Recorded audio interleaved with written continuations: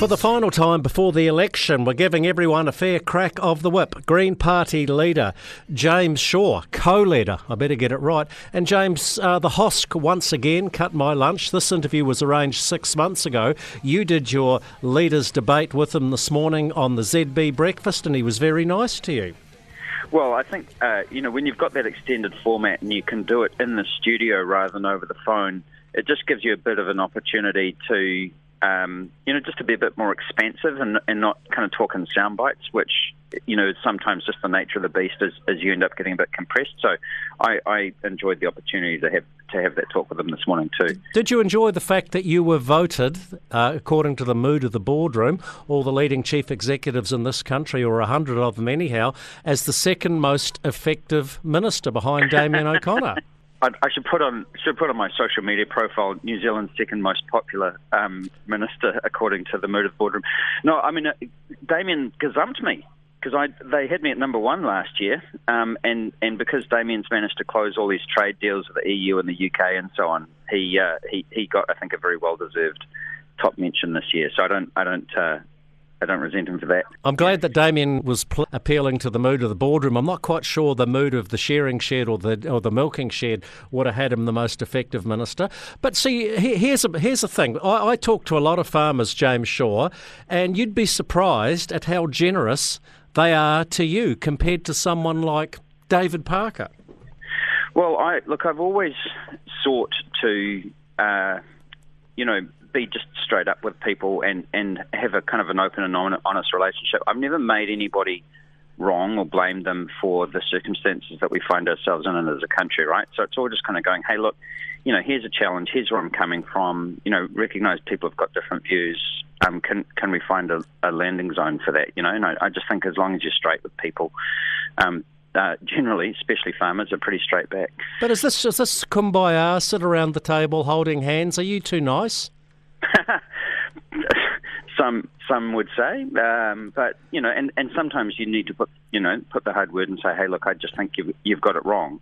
But look, honestly, what we're trying to do here is deal with the kind of big long-term challenges that are facing us as a country and that are facing the agricultural sector as well, specifically. And so I just think it costs nothing to be nice to people, and there's no reason not to. So I just think just being a decent human being is an important part of the job, really.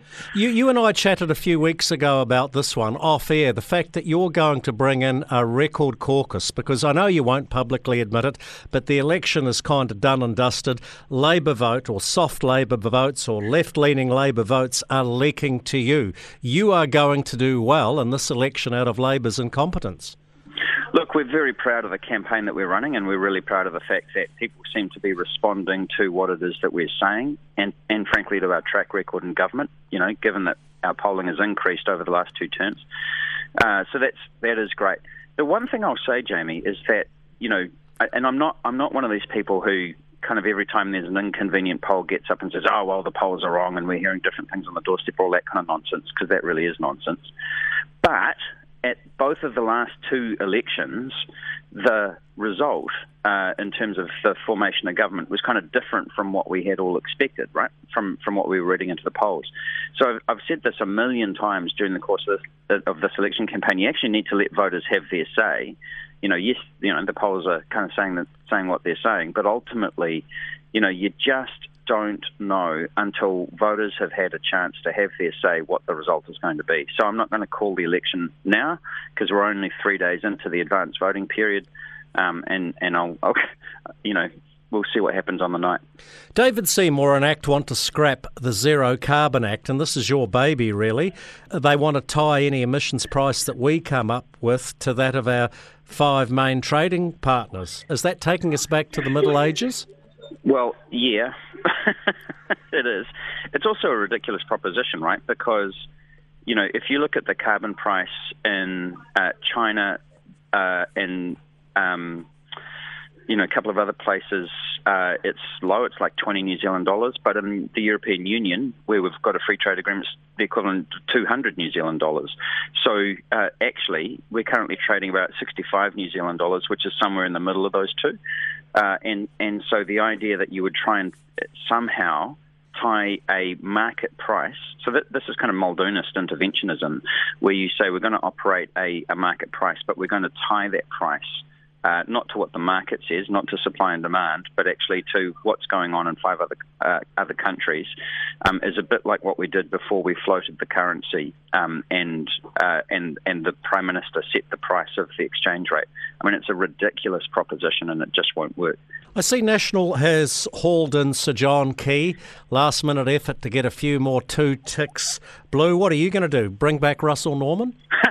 I think we're doing very well, Jamie. You know, our polling average at the moment is about 12-13%, and that's the highest average that we've ever had before. And I think that's a reflection of the track record that we've had in government over the last 6 years, and the priorities that we're putting out for the next term of government. And people seem to be responding to that. James Shaw, as I've said to all the political leaders I've had on the show this week, and will say next week, good luck, all the best for October 14. Thank you, Jamie. I'm looking forward to it, and we'll talk after the event. I'm sure we will.